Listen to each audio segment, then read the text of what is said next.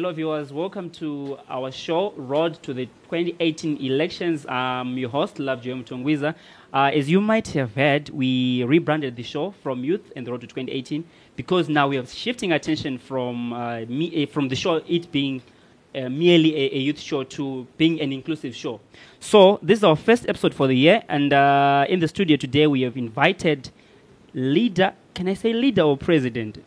Either one is good. Okay, so he's a man of many names, but he's the leader of Agenda Alliance for People's Agenda. Yes. APA, in short.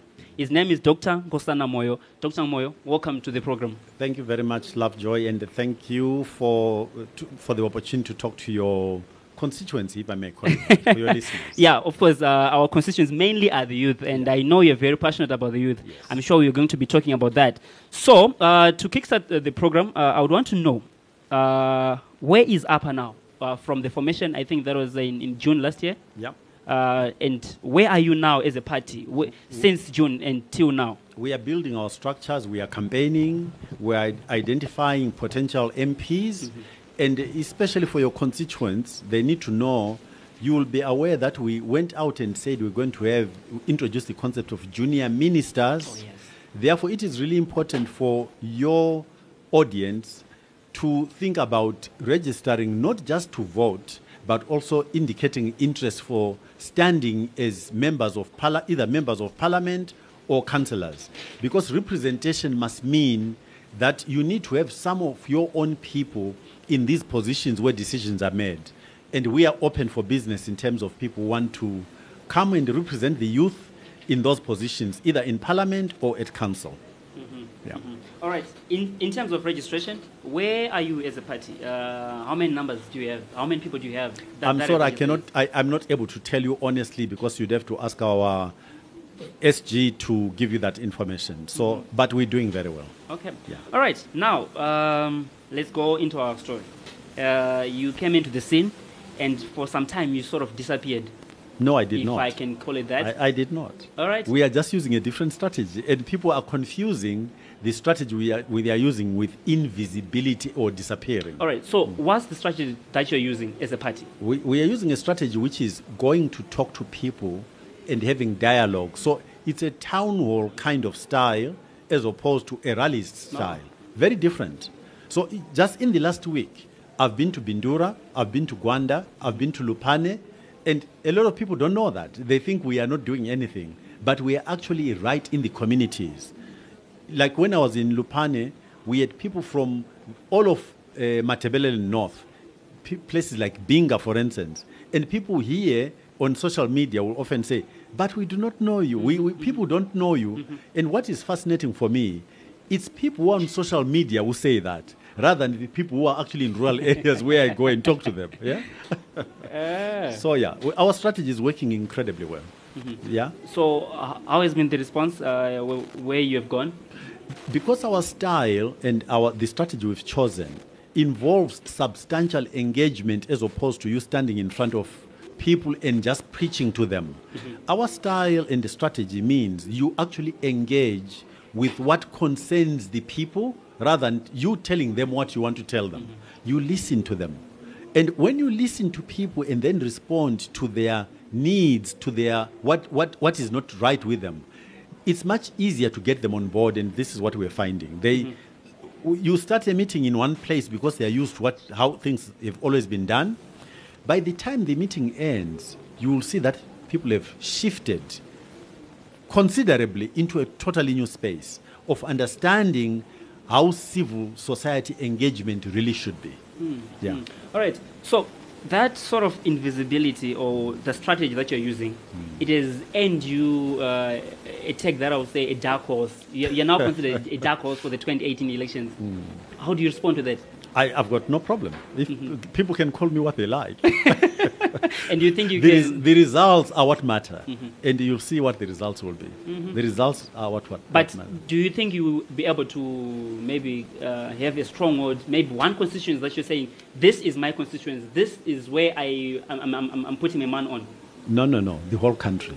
The whole country. The whole country. You have what it takes? My view is that you are actually, you are privileged to be talking to your next president. That's my view. All right, all right. Interesting, interesting. Okay. And then in terms of demography, Yeah. who are you targeting in your campaign? Everybody, because we are targeting Zimbabwean citizens. There is nobody who is spared. There is nobody who is spared from what's going on in this country. Therefore, one should not leave any particular component of our society out of this effort. So we're targeting everybody. But I think for today, I would also like for us to focus on the youth, because this is a youth platform. Yeah. And also because the youth in our country, demographics tell us that the youth are the majority. It's somewhere in the region of about between 65 and 70%. And clearly, I think the youth have got a particular responsibility in a democratic process because it's majoritarian. And so if this constituency is the majority, the outcomes of what goes on and the quality of what happens, the direction of where we go is going to be determined by the youth. Either way, so either you can actively determine it or you can passively allow a result to happen which you don't necessarily agree with, but because of your passivity. So I think the youth need to really, really understand this. Yeah? And then, if I may say this, ZANU-PF is also, I think, having a bias towards youth. So how are you going to compete in the same demography? My way of thinking is that it's okay for everyone to compete for the same demography because it makes sense. You are the majority. It's the manner of engagement. And the challenge is to the youth themselves. What processes are you using to decide who you choose? And I think this is where your engagement with your constituency ought to be. My view is very simple. You as young people need to envision, to imagine, where do you want your country to be 10, 15, 20 years from now? When you compare where you want your country to be with where it is now, you can identify the things that need to be done to get you from here to there, right? Once you've done that, it almost allows you to write a job description for the person who can help you do that. And do you think the youth are writing a job description for But that's leadership? that's what they should do. That's my point. So I don't care how many parties are there. I don't care how many parties talk to the youth. If the youth use the right process of how to frame the way they should make their decision, they'll make the right decision. So, what are the policies that you have for the youth? Maybe the programs once, if and when elected into power? The major one, remember that challenges in society are not static, they evolve. So it is not so much that you look for a particular solution.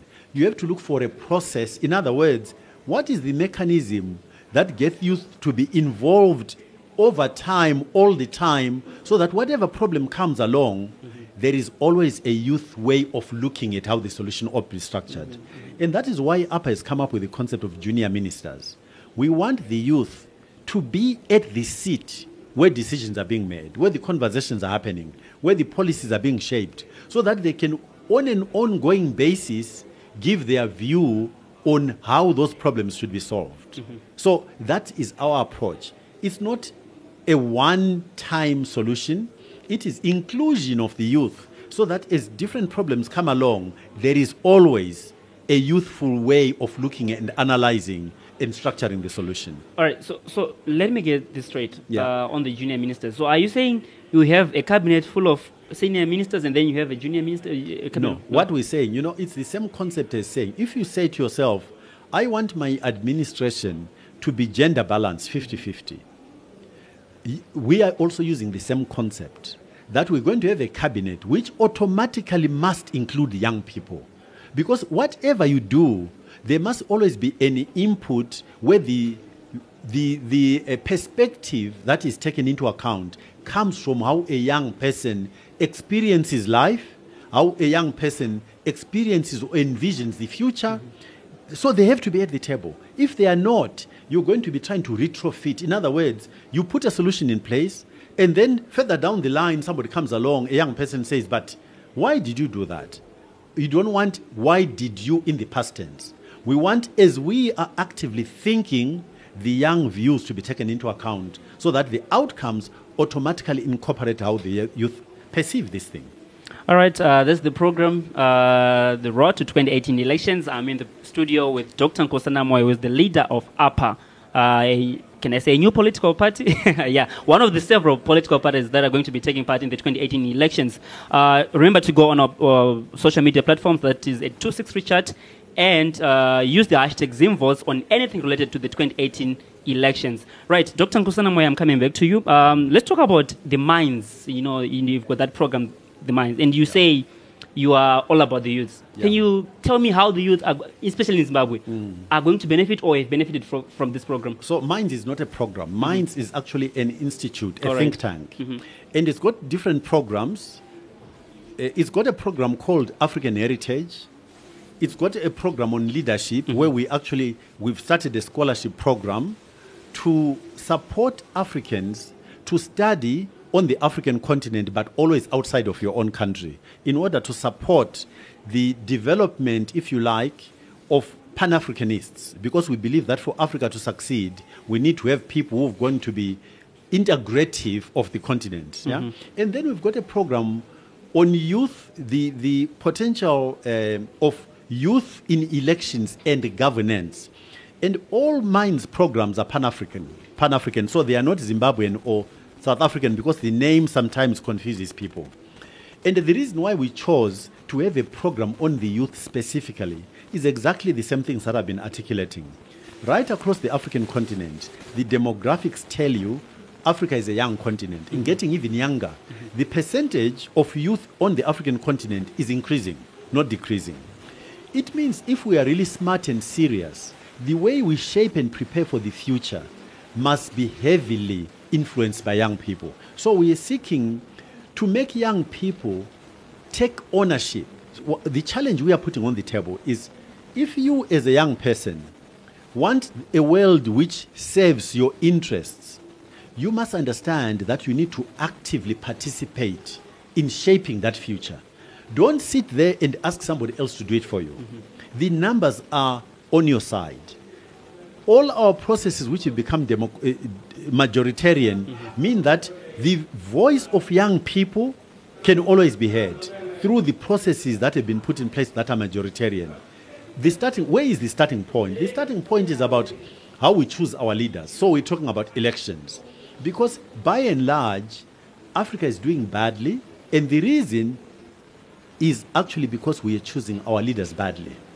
If young people begin to understand this, young people will pay a lot of attention to how and who we choose to lead our countries, because that's where it all starts and stops. Yeah? And that's why we've put in place this program on elections and governance. The governance is impacted on by how you do your elections. If you choose the right people, your governance improves. If you choose the wrong people, your governance is impacted negatively. So again, it is you young people who've got it in your hands to literally craft the future that will work for you. All right.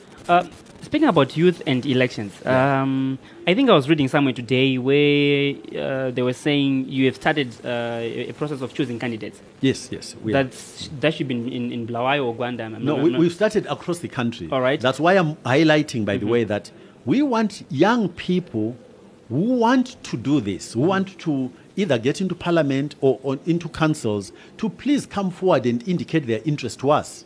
Because if you don't, then we've got a problem. Even if I want junior ministers, if I've got no MPs, there is a very limited number that I can then get into my cabinet. Yeah. So it is important for us to get young people to put their names up for members of parliament as candidates. Yeah. So that we get them. So right now, where are you in terms of youth and candidacy? Do you have a large number of youths or what? We've got some. I wouldn't say nowhere near what I would like to see. So I would like to encourage more to come forward and offer themselves for candidacy. So you would want to see an APA that has got largely youth in its structures? It's not a question of largely, but I think the representation issue is really important. We want to have enough young people for us to feel that that constituency is represented, their views are represented. Because it is young people on an ongoing basis who are going to inform the administration of what that constituency is experiencing in real life. Those are the issues we want to address. So where does it come from? It can only come from young people. they must be represented. All right, so this unveiling of candidates on a, can I say, drip feed method, how long is it going to take? Is this the official method of selecting candidates? What explain the question. Okay, fine. You are going there, the leaders are being chosen. Is that the official way of choosing the candidates for 2018? It again depends on what you mean. So let me clarify something. A member of parliament is supposed to be somebody who represents a community. And what we're trying to refine, and we'll never get it perfect clearly because it's a process which can always be improved upon. We want to work with communities. If you volunteer, if you say to me, I would like to be a member of parliament, then we ask you clearly for which constituency. And then after that, there is a process that's going to have to take place where we consult with the people who you want to represent.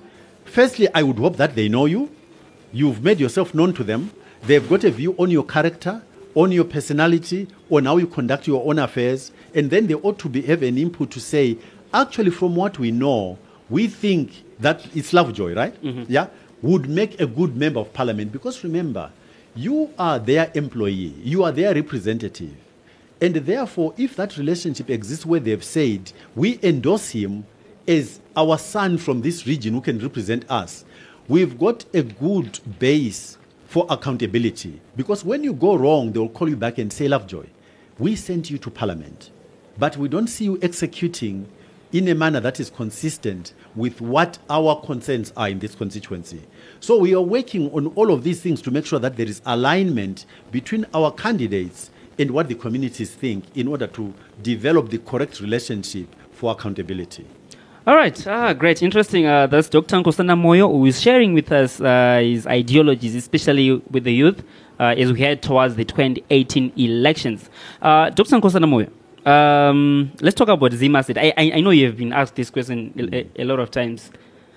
What are you going to be doing differently from the Zimbabwe and the government policies that are there at the moment? So what is Zimbabwe? What is Zimbabwe? Well, it's a program. A program to do what? That was put in place by ZNPF. Yes, but to do what? Development? So they say. So why aren't we seeing the evidence of it, of development? So are you saying there's no development? No. Because let's just not debate a label. We want to see what is behind it and the alignment between what is being done and what is being said and what's being done. Yeah. If in fact there is something there called Zimbabwe, and there's these good things being said about intention, my question is, so where are the results? So can I also ask, are there no successes for Zimbabwe? No, you tell me, where are they?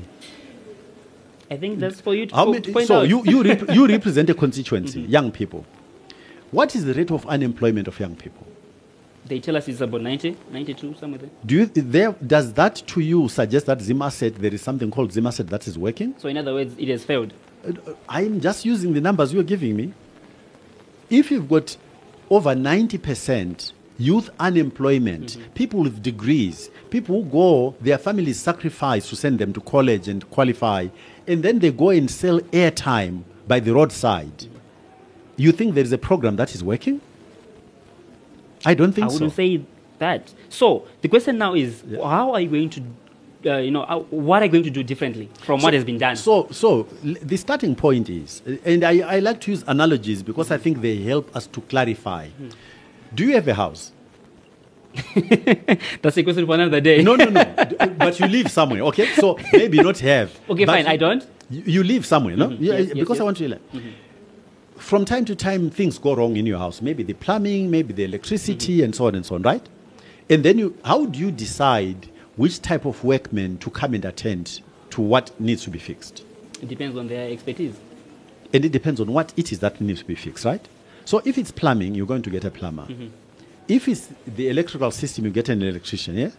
So I think the starting point, and this goes again for young people, I would have to ask you, what is broken about our country? What do we need to fix about our country? What is broken?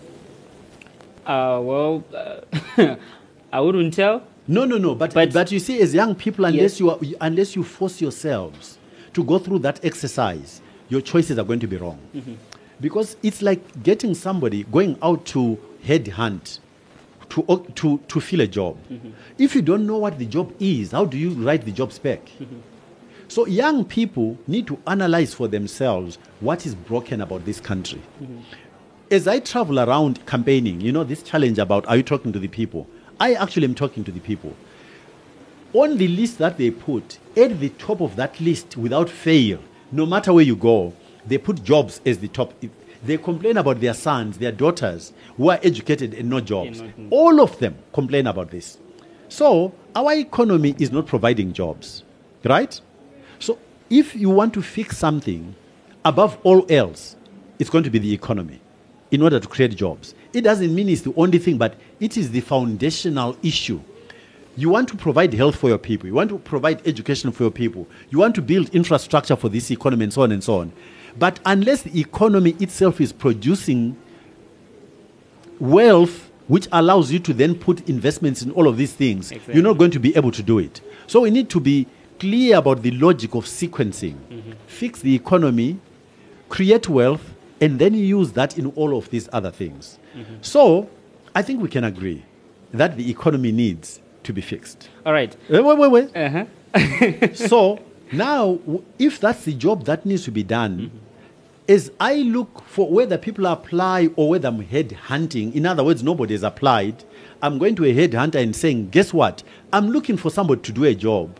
And my job spec is this one. So when you go helping me to identify the candidates out there, understand that the job I'm trying to fill is this. Fix my economy. All right. That's the process you guys have to use. I was going to say, my economics is not that good. No, but it's the logic. It's the logic. Yes, it's very logical, right? Yeah. But improving the economy also entails inviting investors. Yes, but that's now we can that's fine.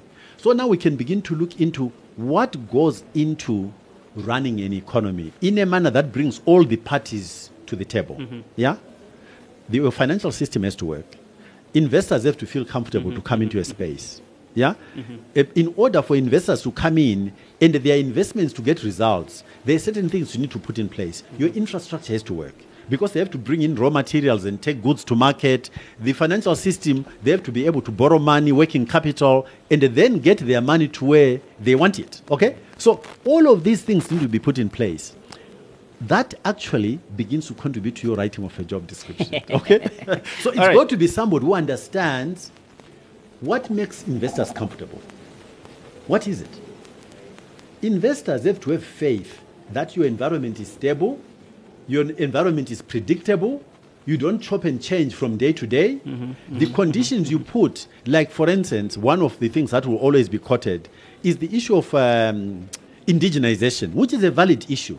But there is a price for most things. When you go and you're looking for oranges, there is a price which you consider acceptable, and there is another which you say, actually, I'd rather do without oranges, right? So if you tell me as an investor that if I come into your space, you're going to take $51 in every 100 and just take it away from me, and I won't get value from it, I'm going to tell you that cost of insurance is too high. I'm not paying it.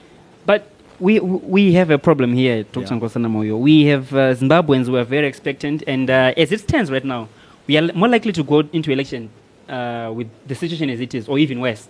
I'm not predicting anything worse, but I'm just looking at how we are as a nation, right? And then there you are saying all these lovey-dovey things, and then there's my gogo who is Kumusha, and she doesn't understand these things. No, she does. How are we going to put it across? But you are making an assumption. I've just told you. Only 2 days ago, I was in Lupano with people from Binga. From Binga. And they understood you? Yes, what I call buying votes. So he comes to me and says, Mr. President, I gather that you don't believe in T-shirts. When I go and use exactly this, ndoda kwenda kuna gogo wangu, and ndoda kwenda ne T-shirt, and the T-shirt yacho inofana kunge ine mpicture wenyu, nokuti kana ndikangwenda ndisina T-shirt ino mpicture wenyu, avazi kuti vanozovoterani. Ndikati, so tell me about your gogo. Do you ever take it to hospital? And this young man thought he was being smart, or he thought I was trying to catch him out. Ndikati, vaende kuchipatara, vanoenda kunganga. Ndikati, okay, vanoenda kunganga. So tell me, paunovatora uchiti vaende kunganga, unotanga varakidza picture yenganga yacho here. This was very simple to explain. No, but what I'm trying to make, so don't know. Okay, fine. You see, I'm trying to, when I'm in a conversation with somebody, I will always find analogies from their lives, the way they live their life, to explain my issues every time. And as a result, the communication between me and the communities, no matter which ones, is always crystal clear. Because I'm not going to talk to them the way I'm talking to you. You are you, I talk to you this way. Ndoenda kuna gogo ndotaura navo nenzira yavanonyatsonzwisisa pavanogara. All right. Yeah? I was talking to some politician from another party, and he was saying, the people in Zimbabwe, they are used to the ZANU-PF way of things. You know, like you're saying, yeah, T-shirt. Yeah. They want tangible things, especially during election time. So, using a smart way. Yes, I give you props for that. But vanhu vari kunyatsozviapira vari kunyatsozvinzwisisa vari kunyatsozvibata here kuti ndo kwamuri kubva chinzwa exactly this question. I think it was Gwero. So ndakabvunza mai vakabvunza mubvunzo wekuti isu toda kuona kuti mauya nechii soso. Ndikavabvunza ndikati imimi tane 37 years yeZANU rule. Every 5 years vanouya vachikupai iwe ma-t-shirts, vachikupai rice, vachikupai chii chiti chati chachinja muupenyu hwenyu munyika munomu. And she stopped and analyzed and said, actually hapana chati chachinja. If anything, zvinhu zviri kuramba zvichiomesesa, zviri kuita worse.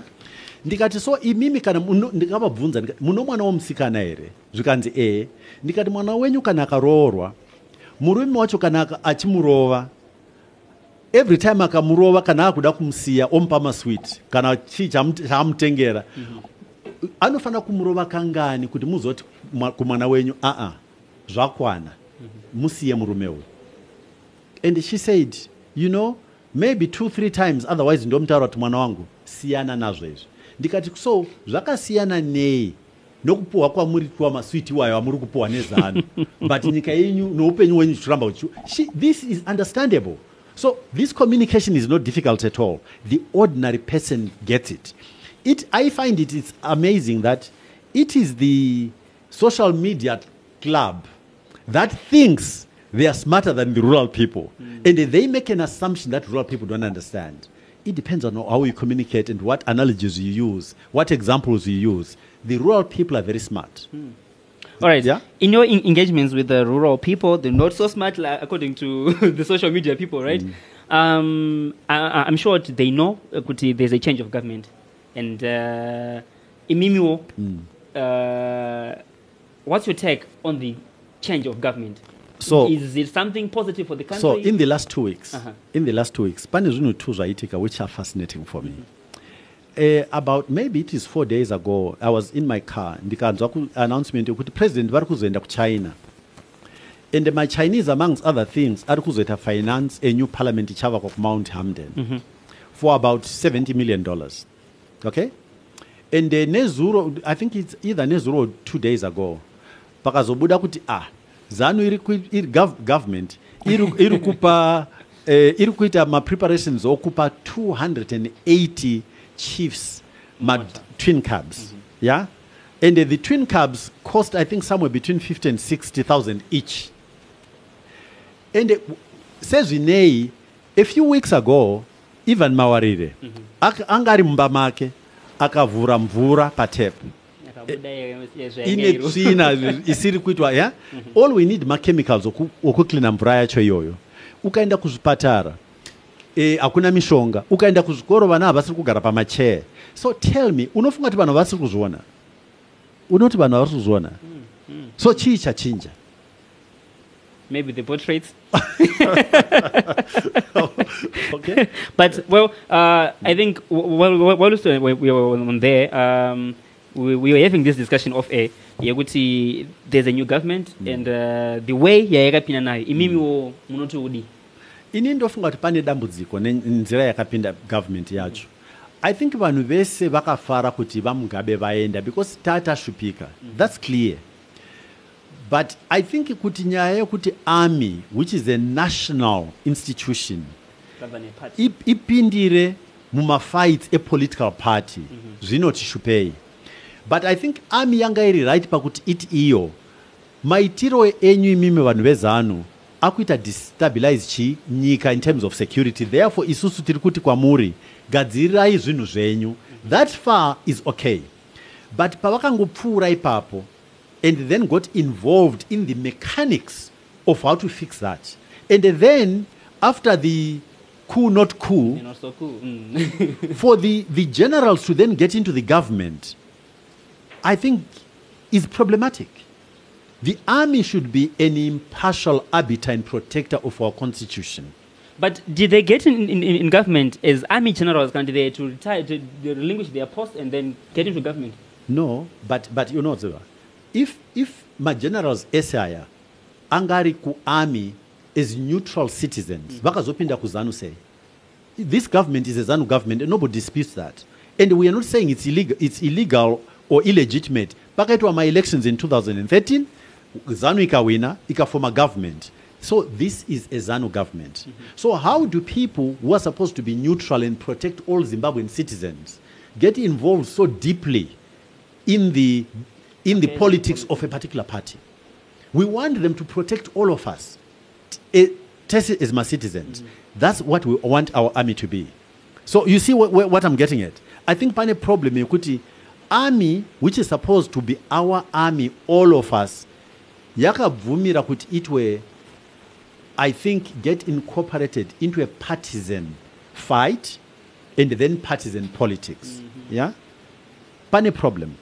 But kwatiri kuinda kumberi uku kana tikaregera kunyatsotarisa chinhu ichochi zvichatishupa. So, okay, let me get this straight. You are cool with President Mnangagwa being the president, but you are not cool with army generals within the party.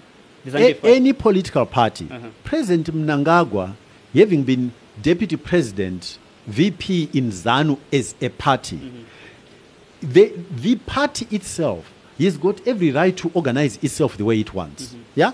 That's their prerogative. And it's got nothing to do with me. Vana ma rules avo, vana constitution yavo, vanogona kuita zvavanoita. And then that party having got to a point where pavakafunga kuti uyu mutungamiri atinaye iye zvino akura ngasuduruke tipinze mumwe. Again, they've got every right to do that. And therefore, President Mnangagwa coming in to save out the term of his predecessor is within the prerogative of ZANU. It's got nothing to do with me. But when it shifts across to a national institution, the army, then we all as citizens need to examine that more carefully and say, okay, zvapindirana papi. Nyaye, this thing which is supposed to be our protector is citizens, not ZANU members, citizens, including ZANU, but including people who are not in ZANU. The interest of the army is everybody. So we just need to be careful about that interface. So the question which arises immediately in people's minds, army I think we have in the past been faced with that question. Do we have my army personnel very neutral and whatnot? And that question still hadn't been answered maybe until now. Well, so now we've got the answer, have we? I don't know. I don't know. Yeah. But maybe not. All right. What's your take on one cent of power? Well, yeah, but it depends on what you're talking about. I mean, are you talking about Are you talking about a political party or what? Political party. In I'm a physicist. I'm trained as a scientist. I tend to be prejudiced, if you like, on the side of allowing contestation to happen. Okay. I think that you find in most things, allowing contestation to happen improves things. It forces you to think at a much higher level. When you are challenged, and challenge does not mean that it's inimical. It's not enemies who challenge each other. Friends ought to be able to challenge each other.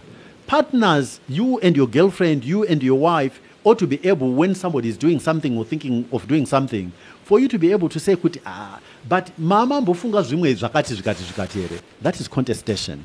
So I think 1 cent of power can be problematic. But having said that, I think there are ways of allowing contestation to happen where there appears to be a single center of power. And a good example of this is China.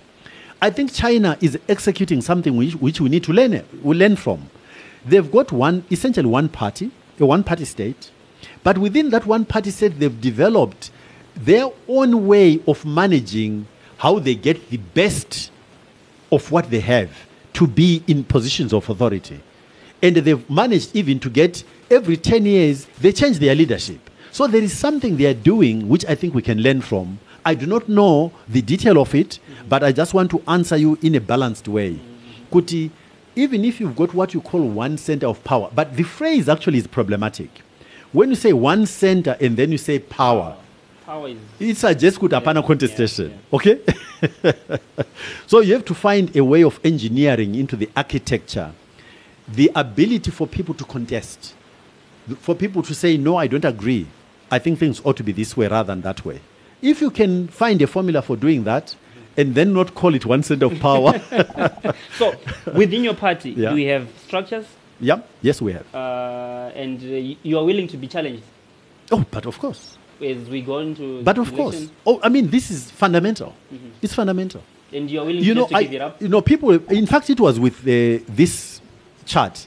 The last conversation we had. I remember.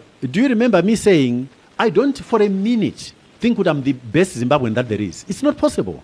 I know that there are out there many smarter Zimbabweans than I am. The only problem that we have at the moment is that those Zimbabweans have not put themselves up to say, I'm available to serve. There is a process you have to use to identify who would best fit into that. And I think Singapore, if you read a little bit about Lee Kuan Yew, you'll understand how important this is. When you say you are joining a party, there must be something about that party because there are other parties. Why do you choose to join party A rather than party B? And the party A or party B, you've got a right to also assess kuti vanhu vari kuda kujoina, are they aligned with our values, with our beliefs and the way of doing things or not? So it's not kuti anybody wants to join should be able to join. It cannot be that way because otherwise you end up with... So there should be a selection criteria? Yes, there has to be. You see, what is a party? A party has to be a group of people who are brought in the same space, in the same framework, in the same organization through what they hold in common. A value system. That's why you get my labels which tell you roughly. You often get my parties which are called leftist parties, centrist parties, right-wing parties, social democrats, Christian democrats, and so on. All these labels are meant to communicate with vanhu vano party macho imomo. What do they believe in? What do they have in common? Interesting. Yeah. And then before you end this segment, you talked about one-party state. Do you subscribe to a one-party state? What I've said, I think, should indicate to you that the answer is I don't want to be simplistic. China is working. It is a one-party state. Because of a one-party state? But no, I think it's working because within the one-party state, they've engineered some interesting processes for the selection of their leaders. Yeah? Most societies, I think, have not figured out how to make a one-party state work properly, where there are checks and balances, where talent can come to the top rather than just patronage. So if you say, on the basis of what is out there, which way would I rather err? I would err against a one-party state. Okay. Yeah, I would err against a one-party state. Interesting. But I just want to put it on the record as well, Kuti. China is there and it's working. They're doing something. They've come up with a formulation that makes it work. Because I remember vividly, maybe, these are conversations that we have, but I think this happened long back, where maybe former President Robert Mugabe wanted to establish a one-party state, and then the majority didn't want that. I don't know if Zimbabwe is ready for that. No, that's why I said I would err against a one-party state. Yeah, because I think the majority of the evidence seems to suggest, Kuti, more often than not, it does not work well. Yeah. Interesting. Yeah. So this is the program Youth and the Road to 2018. I'm with Dr. Nkosana Moyo, leader of APA, and Lovejoy Mtongwiza. And don't forget to go on our social media platforms. That is on Twitter at 263chat, on Facebook that's 263chat, and use the hashtag ZimVotes18 for anything related to the elections. Now, I'll go ahead and ask Dr. Nkosana Moyo, if you're president of Zimbabwe, maybe if or when you were elected into power. I think when is more is more appropriate. What kind of an image would you want to see Zimbabwe being portrayed? Oh, so I would invest, because the image is a result. of an investment. So what is the process? What I would like to see at the end of that process is a prosperous country. It's a safe country where the citizens are law-abiding and where the country is respected both in the region and globally. These are the characteristics I would like to see. So prosperous, peaceful, respected. Can you say we are a peaceful nation at the moment? I think our nature is, as a people, I think our inclination is to be peaceful. We actually, I think, we've got an asset we are not using. Zimbabweans are more inclined to be peaceful, to work hard, to be compliant with institutional setups. What has gone wrong in this country is leadership and governance. It's as simple as that. And in many ways, our nature to comply has allowed this thing to stay around for too long. Because we comply, we are not rebellious, we tend to conform, yeah? So it's our nature has been abused as opposed to being used positively. So we are victims of circumstances. We are a victim of our own nature because the person who was ruling over us understood and then took advantage of it. Yeah. And then the President Emmerson Mnangagwa, is going to the Davos next week? Davos, yes. Yeah, Davos next week. If you were to go there as President of I wouldn't go there. All right, let's start with if you were to go there. Yeah. Right? Yeah. We'll come back to why you wouldn't. What would be your message to the world? I wouldn't go there, so I'm not even going to answer that question. Right, yeah. Why wouldn't you go there? Yeah, I wouldn't go there because when I get elected, I will have incredible clarity that the things that need to be fixed first are here at home. They're here at home. Unless we as Zimbabweans become very honest with ourselves, that in order for the rest of the world to have a particular view of us, there are certain things at home we need to fix, then we're going to be wasting our time. So it's, in banking, if you come to me for a loan, I'll look at how you conduct your life, how you manage your own finances, because that gives me an idea of how you're going to manage my money if I gave it to you. Yeah? At the moment, I just gave you a couple of examples of where we are taking money and putting it in places which don't make sense at this point in time. So if I was an outsider, why would I have confidence kuti ndikakupa imari yacho muchaishandisa zvakanaka? Yeah? The other thing about this country which we have to confront as a people, just get out into the street and experience how Zimbabweans drive. Just go and experience it. We don't respect each other. We don't respect ourselves and each other. But we keep demanding that other people should respect us. Does that make sense? Interesting. So for me, I've got incredible clarity that what we need to fix first is our environment, our behavior. Because without preaching to the world will see for themselves how we conduct our own affairs, how we manage our own resources, how we manage the little money that we have, how we treat our citizens. That's where they're going to get the signaling. These people are worth partnering. Not kunotaura navo. And especially in the reverse sequence where we don't manage ourselves, but we demand that they relate to us in a particular way. So I wouldn't go to Davos. So let me also get it straight. Zimbabwe is not an investor-friendly nation as it stands right now. Yeah. And you don't achieve that by going to Davos. That environment is created here through how we relate to each other as Zimbabweans. We have not even unlocked Zimbabwean assets, Zimbabwean investors. We are trying to look at somebody else's money. Ma Zimbabweans are ane mari. And even they, if they had the opportunity, will take their money out of this place. Yeah? And it reminds me. So, and this is a Pan-African issue. So once, I think I was in Washington at the time, ku IFC. I was invited, there was a meeting of ministers of finance to South Africa. And I was invited there, I suppose because I was coming from the World Bank. And they started having this conversation about externalization of money, chi. And then, half jokingly, I said, I think that's a good thing that Africans are taking their money out. Oh. And precisely, precisely, people reacted exactly the same way that you've reacted. Right? I say, what's your problem? Because for me as a financier, what is telling me is that Africans understand risk. Okay. Africans understand risk.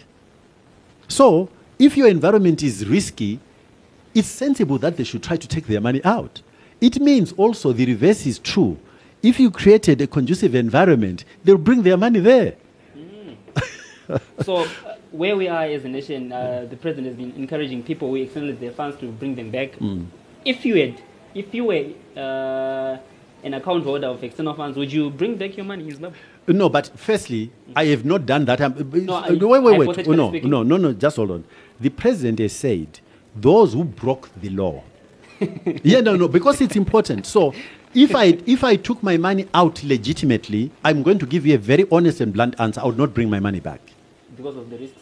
Yes, because I understand risk. But if I had taken money out illegitimately, the president has got every right to say, because you break the law. Interesting. Right. This bringing back the external funds is meant to, solve the bank and cash crisis. So, as APA, remember, this is fascinating. Pakaitwa my bond notes. I'm one, and I'm not the only one. I'm one of the people who said that is not a solution. Yes, I remember. Yeah, that's not a solution. We are failing to understand cause and effect. Why is there a liquidity crisis in this country? I don't know how old you are in terms of whether you've actually saved enough money to put into a bank in Zimbabwe. No, so that's why I have put money into a bank here, which I cannot get. And the Mariangu, I worked for it, and to make it worse, I worked for that money outside the country, and I brought it into the country, and now I can't get access to it. Come on. I understand. Yeah, and when you look, all of us as ordinary citizens, on the day of dollarization, literally our bank balances were taken back to zero. Yeah. We then started building from there to where we are today. And then nobody stole that money. So how does it happen? Could all of a sudden I'm told that mariacho isisiko? Yakaenda kupi? There can be two main explanations. The first one is that I take my money to a bank that has got no competencies to manage my money. They lend it irresponsibly and lose the money. Okay? But then there should be clarity. This issue should then be clear. Could central bank ought to be able to tell us, could that bank and that one are incompetent, they ought to go into receivership or whatever the case may be. When the banks themselves are competent managers of my money, there is only one other agent in this country that uses money without creating any money, and that is government.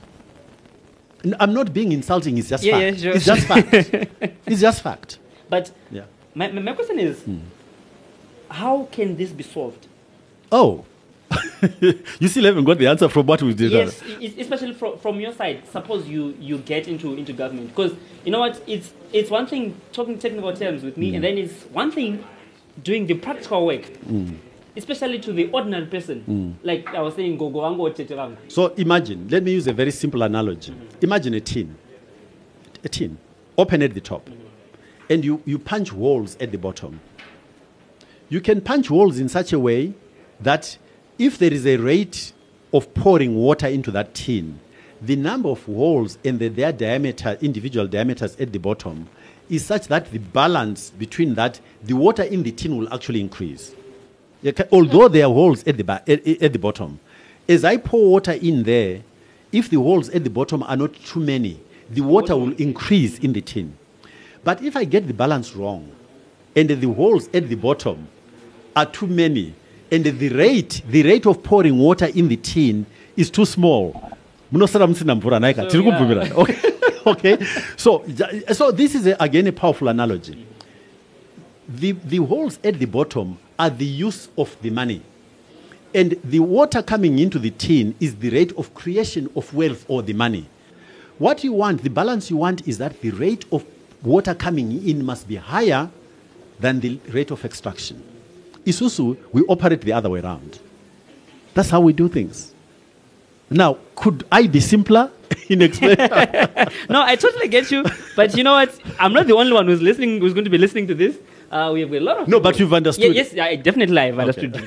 All right, let's move on to inclusivity. I think that's another issue that you are passionate about. Yeah. Right, let's talk about people with disabilities. Yeah. Yesterday, the government set up a disability board, and as APA, do you have people with disabilities? Are you going to field any candidates with disabilities? We are inviting them.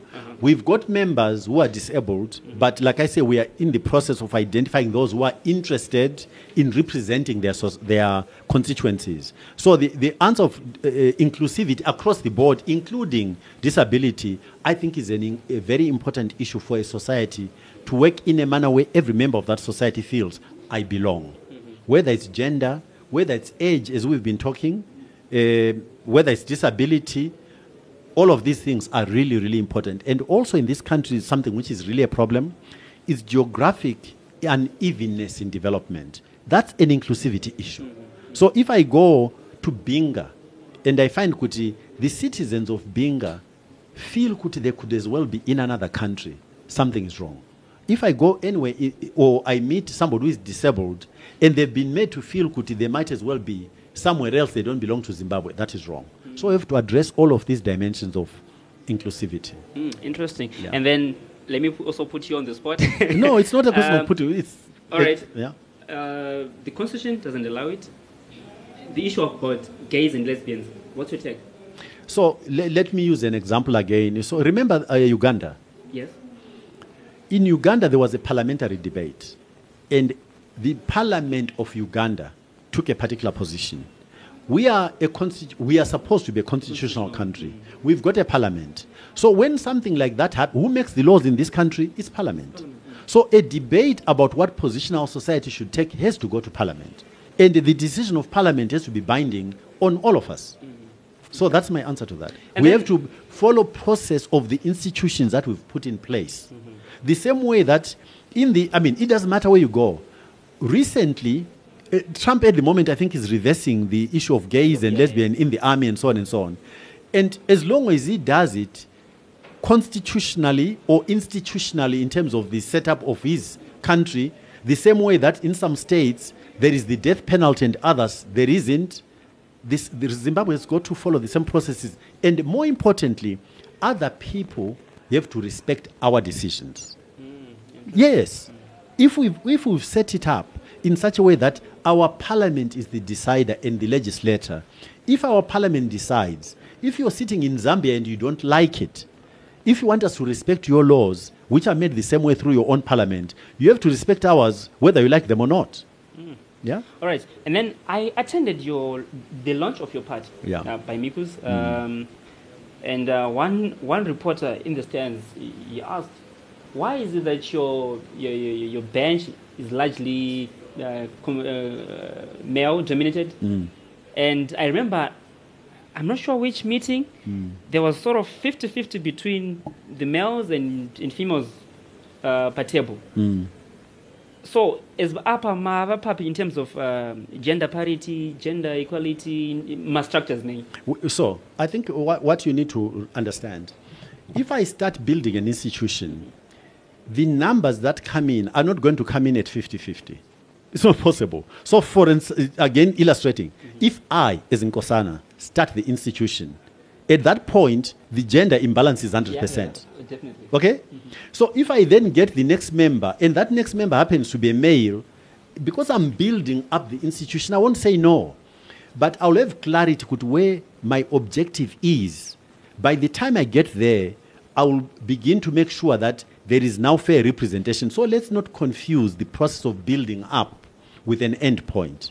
But as of now, where are you? Do you have maybe enough numbers to say, I would not say enough. I think we are finding that males tend to come forward much more assertively than women. We have to go out of our way quite in a decided way to try and recruit women. On the whole, the volunteering tends to be male-dominated rather than female-dominated. And it's something that we've got to continue to work at as a society. And we've had once I convened a group to have a conversation, and something I was not even aware of. I was told that girls between the ages of about 18 and about 25 participate the least in voting. Then I convened a discussion group with girls of that age group roughly to find out why.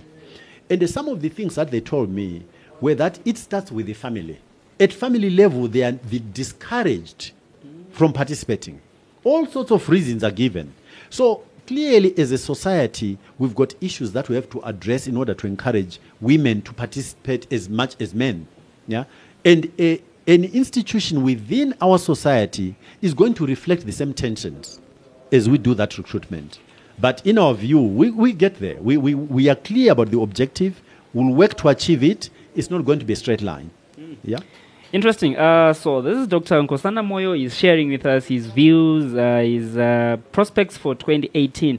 Right. Maybe we have about 5 minutes to go.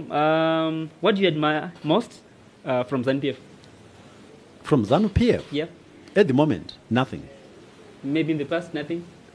No. If you say in the past... Yeah, okay, fine. Yeah. Let's move from 1980 up until to where we are. So if you go back to 1980, the first 10 years of our independence, if you look at our education system, I don't think you would be being reasonable to take away credit from ZANU. And to some extent, actually, during that period, even the health system, so ZANU did certain things right to create a foundation for where our country could have gone.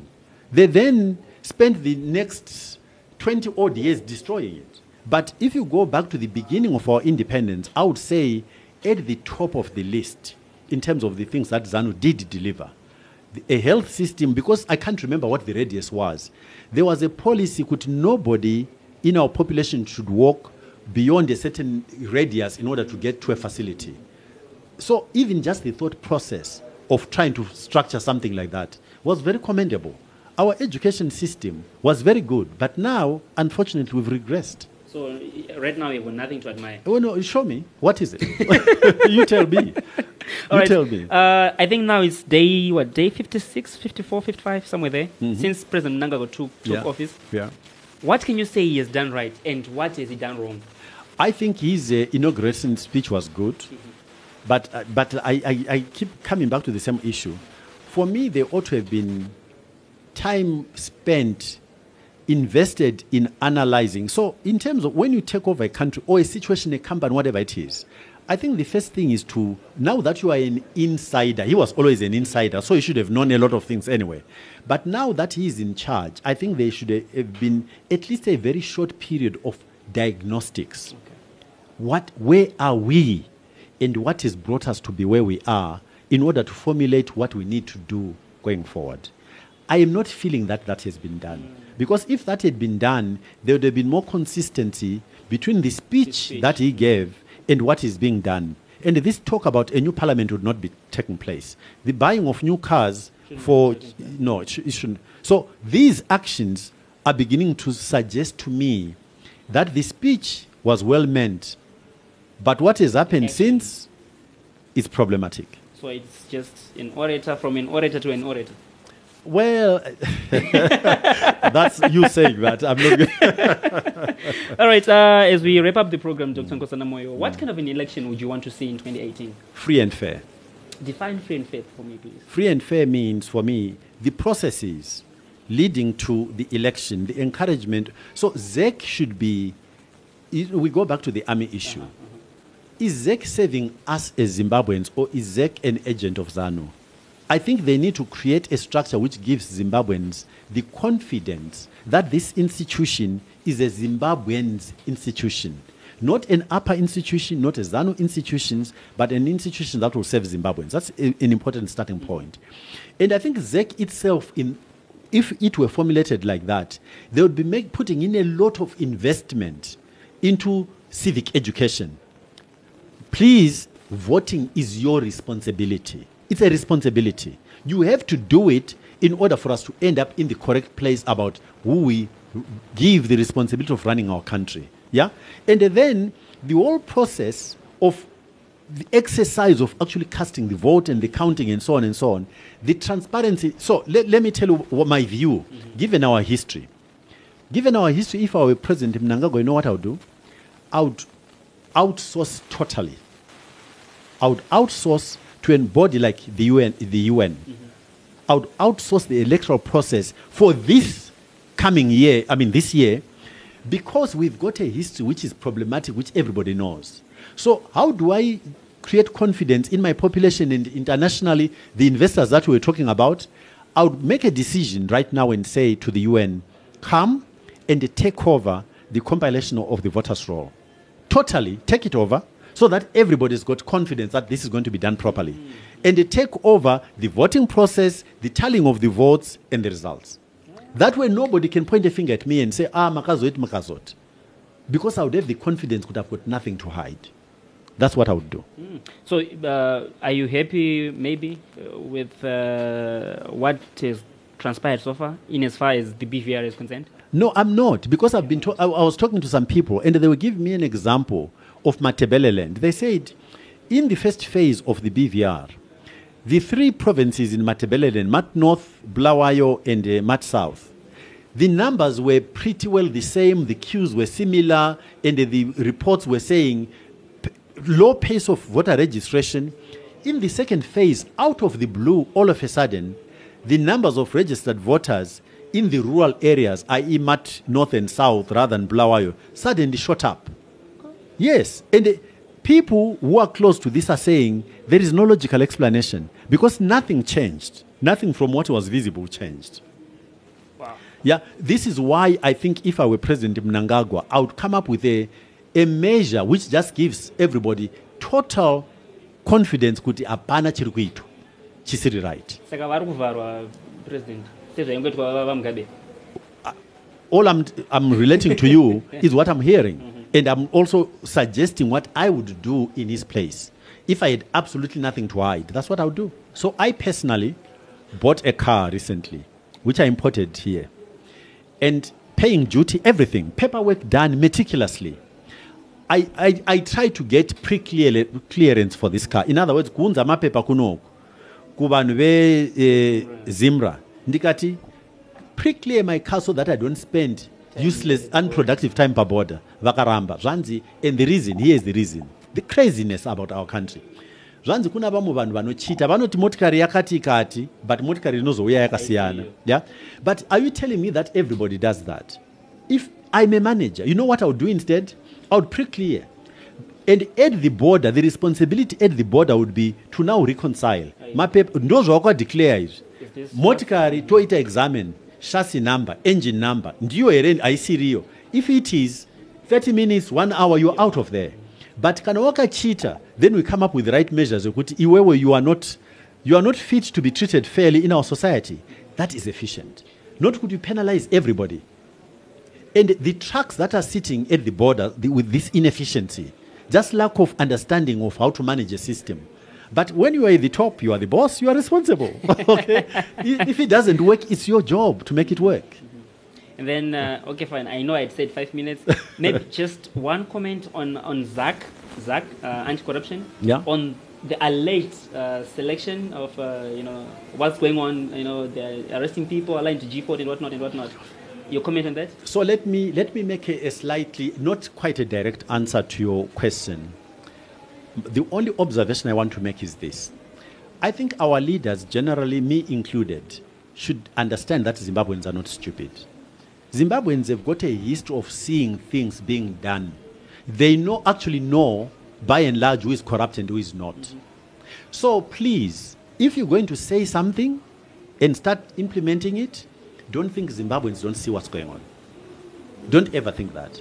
Me included. All right. Your parting shots, your parting words.